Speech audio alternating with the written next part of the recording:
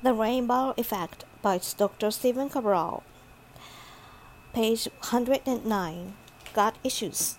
Nearly two-thirds of my functional medicine practice is caring for people with gut issues that have never been helped by conventional medicine. They have been diagnosed with terms like IBS, IBD, Crohn's, colitis, SIBO, diverticulitis, etc. The problem is that all of the diseases above are really just names for a set of symptoms, and those symptoms are simply different ways of saying that you have irritable bowels. Did you really go to your doctor and GI specialist to have them tell you that you have irritable bowels? I'm pretty sure you already knew that. The unfortunate part is that conventional medicines is only trained to give you more antibiotics or antispasmodic drugs for many of the issues above. Antibiotics only compound the disease, further irritate bowels, and aggravate symptoms because previously prescribed antibiotics for virus illnesses are oftentimes cause of your current gut issues in the first place. The reason is, of course, that when you take antibiotics, they don't just kill the bad bacteria, but they also wipe out a lot of the good bacteria as well.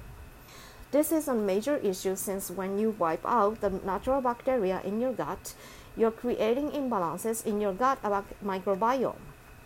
Plus, the good gut bacteria are used to help absorb food, manufacture vitamins, and ensure harmful chemicals don't make their way into your bloodstream.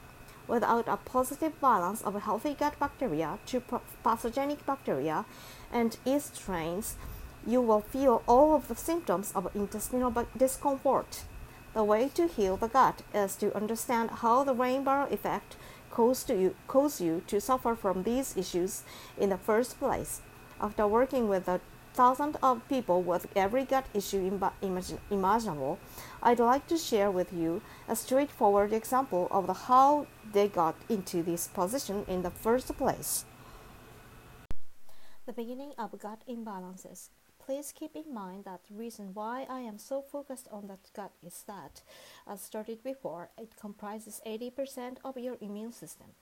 During a vaginal birth, a mother passes on her bacteria to her child. If the birth was by C-section or the mother's microbiome wasn't as healthy as it could be, children might start life off with an imbalanced gut. This often sets the stage for a less than perfect immune system, which in conventional medicine warrants a course of antibiotics every time the child gets a cold or infection. These antibiotics further weaken the gut, and in time, this can lead to additional food sensitivities. These sensitivities cause inflammation from offending foods, which further exacerbate intestinal lumen openings, also known as leaky gut. And because of the antibiotic use, Candida and other pathogenic yeast strains tend to overgrow, while more negative forms of bacteria like E. coli are permitted to proliferate as well.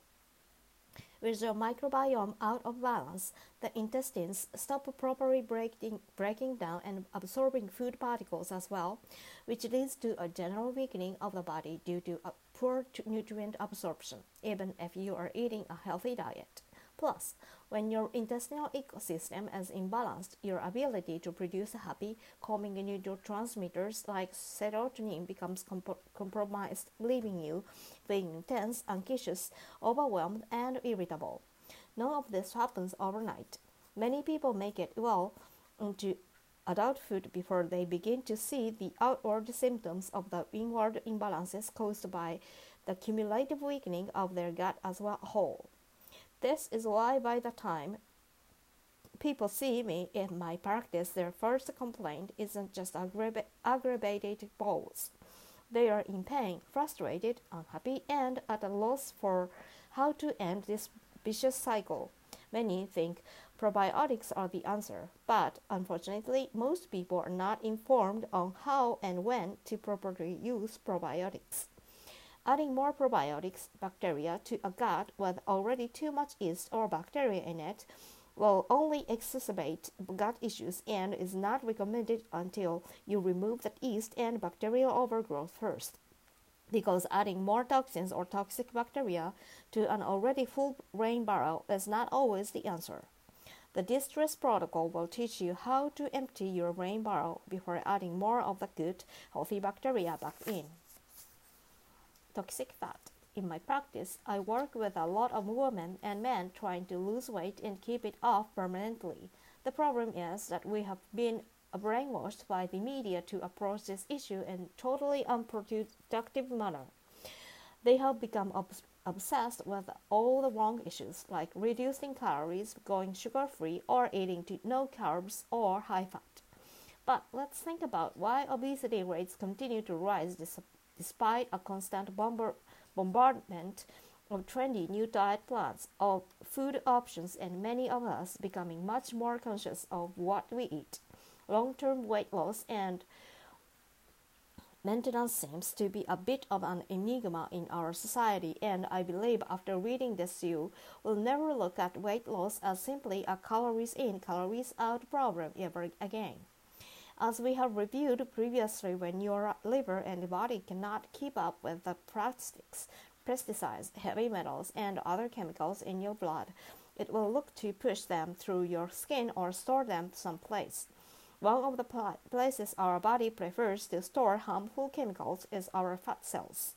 These fat cells make up what is referred to as adipose tissue.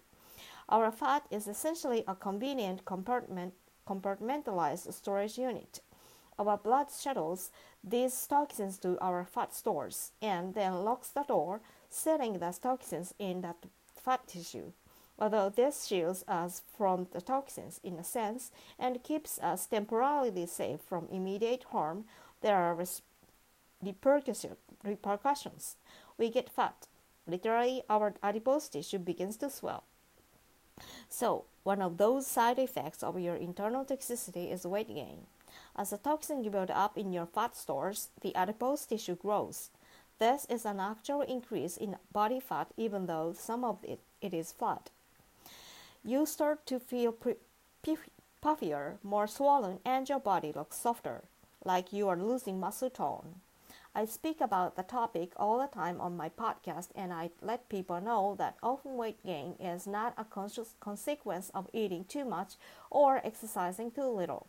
The weight gain issues we are dealing with in our present day has mostly to do with toxic food, hormonal metabolic imbalances, and the environment we live in, which subsequently causes inflammation and chemical storage in our fat cells. This then leads to unnecessary water weight gain as a result. Practitioners and patients alike often confuse this toxic water weight with actual fat weight. But these are two very different problems, detoxifying versus weight loss. And without the detox, the weight will stay on the body. So these two issues must be treated individually in order to achieve long-term weight management success.